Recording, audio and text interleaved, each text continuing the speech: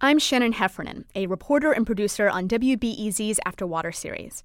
After Water is a mashup of science, art, and journalism about the future of the Great Lakes. We invited fiction writers to imagine our region 100 years in the future. We paired them with climate scientists and Great Lakes experts and let the writers' imaginations take it from there. Last episode, you heard the story Poison Fish by Nnedi Okorafor. I spoke with her at Chicago's Rainbow Beach, where her story takes place. So we're here on Rainbow Beach, where you set your story. We're looking out on the shoreline. Describe to me what you see and maybe where you imagine some of the things that could have happened here would have been. Okay, so Poison Fish is set in the future. It's not far in the future, but it's in the future, where things have just become more of what they are. There's a lot more surveillance, for example. So there might be on these poles we see here broken cameras? Yes. And where those rocks are, instead of those being stone, we have a wooden pier. That's where we have our main characters, Ondo and Udara, walking out. So this is exactly where the story takes place. Why Rainbow Beach? Why, of all the places in Chicago to set your story, did you choose this location? A lot of times when I'm writing, the setting just comes to me, and I have no idea why. And when I was writing this story, I knew, of course, that I wanted to set it in Chicago, and I wanted to set it somewhere on the South Side. And that for some reason, that just popped into my head. So as soon as that happened, I did a little research on Rainbow Beach and just uncovered a lot. And I knew immediately that it was the perfect setting for my story. Tell me a little bit about what you uncovered. There's a lot of racial tension here, that there were a lot of they call them race riots that happened here on Rainbow Beach, and that there were a lot of, especially during the civil rights movement. Tell me, in this particular process, what were some of the moments where the research surprised you or led you someplace?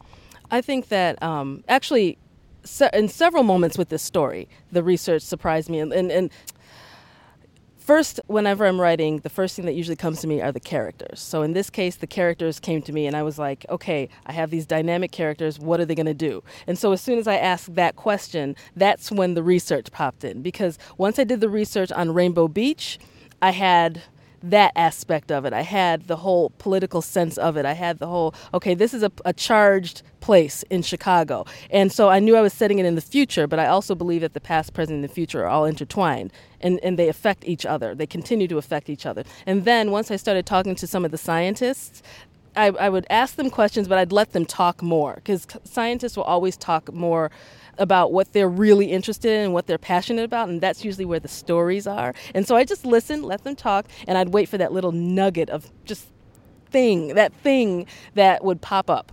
What were the moments, the flashing moments when you spoke to the scientist? One of the things that I had a hard time understanding was Chicago's relationship to Lake Michigan was confusing, because it's a city that's right on the lake, but it doesn't draw its water directly from the lake. And so I had to keep asking him over and over again, like, what exactly was going on? So speaking to scientists always helps. How do you know, as a science fiction writer, when to stick with the reality and when to depart from it? Oh, that's a very good question. One thing that I know, when I'm writing a story, I believe what I'm writing. When I'm writing it, I believe exactly what's going on. If I'm writing about aliens coming from the sky, I believe that as I'm writing it. So I don't know. There's certain connections of logic and reality that I look for. If it doesn't have those, then I'm not really. It's not even that I won't write about it. I won't be interested, because I have to be able to believe what I'm writing. When we first contacted you for this story and we told you we were looking at water, you said, well, you've been to some places in the world where water was already in crisis. Tell me about those places and how they informed how you thought about the story. Well, the main place that I was thinking about was Nigeria. Coming from, I guess, the United States, one of the first things you'll realize is the importance of drinking water. You can't just drink right out of the faucet. When you get to the hotel, you got to make sure you have to, as soon as you enter the country, you have to kind of shift your whole way of thinking. And if you don't, you will suffer dire consequences that you don't want to deal with. So yeah, and I've spent time, whenever I visit, because I visit as often as I can, and whenever I visit, my family and we like to go to the village where there is no running water in a lot of the places. And so you kind of live with that, and you have that experience. And for me, I had that experience as a child. And having those experiences from such a young age has always made me very aware of the importance of clean water. Did working on this story give you any new way of thinking about that clean water? Yeah, I think working on this story has made me more aware of the Great Lakes. Reading all the research, the importance of water has always been a big thing for me. Like in all of my stories, it's water is life. That's something that's a phrase that pops up in almost all of my stories. But doing this story has kind of localized me a bit. You know, it's scary to think about thank you so much. the more I look so apocalyptic forward futures. to What were the seeing things that gave you what hope? And happens to are there these any glimmers characters and of what that happens that in you your can story? point I'm us so towards in your excited. story? Me too. Me too. What I call an irrational optimist. So when I look at, because I write a lot of post-apocalyptic things, and I just can't function in a world where everything is negative, where all I can think, where we're just heading towards the end. I can't function in that. So I'm always I always believe that the earth can adjust, and the creatures of the earth can adjust to even the worst things that human beings in particular will throw at it. With invasive species, for example, in Lake Michigan, maybe the ecosystem will adjust in some way and become different. It will thrive but be different. So I think those are the positives that I look at, just the ways that things will adapt. So in your story, you have people adapting. Yes, exactly.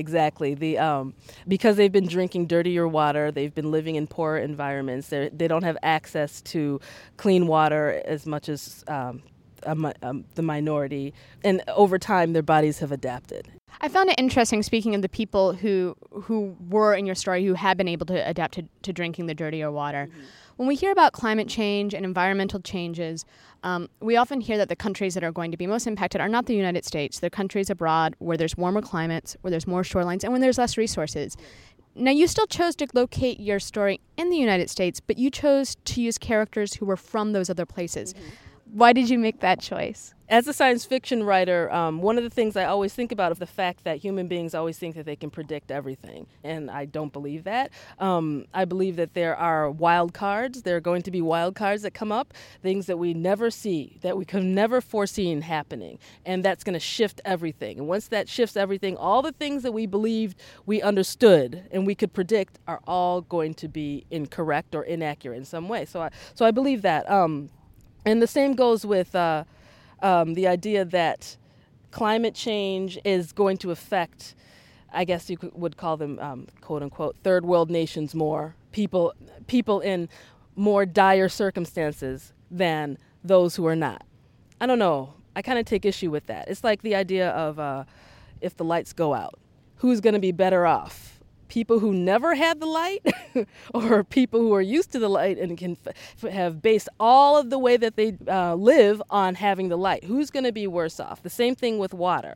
What do you view the role of creative writers, in particular science fiction writers, in helping people to think today about their future and the choices they're making? What's the role of artists? Well, science fiction writers and just writers in general who do speculate about the future, it kind of gives us a practice run. It gets people to think about, it gets people to speculate. It gets people to consider. It gets people to think about the ideas of what are our problems going to be? What are possible solutions? And it might get people inventing as well. That's what science fiction has always done. A lot of the technology that we use today was first created and speculated about in science fiction. And then some scientists came along and were like, oh, let me try to make that. And then they did. So I think it's that too. Where is the story going to go from here? Do you know? Yeah, the story is definitely going to focus on Ondo and Udara and what happens after the explosion, because that's just the beginning, and it's going to be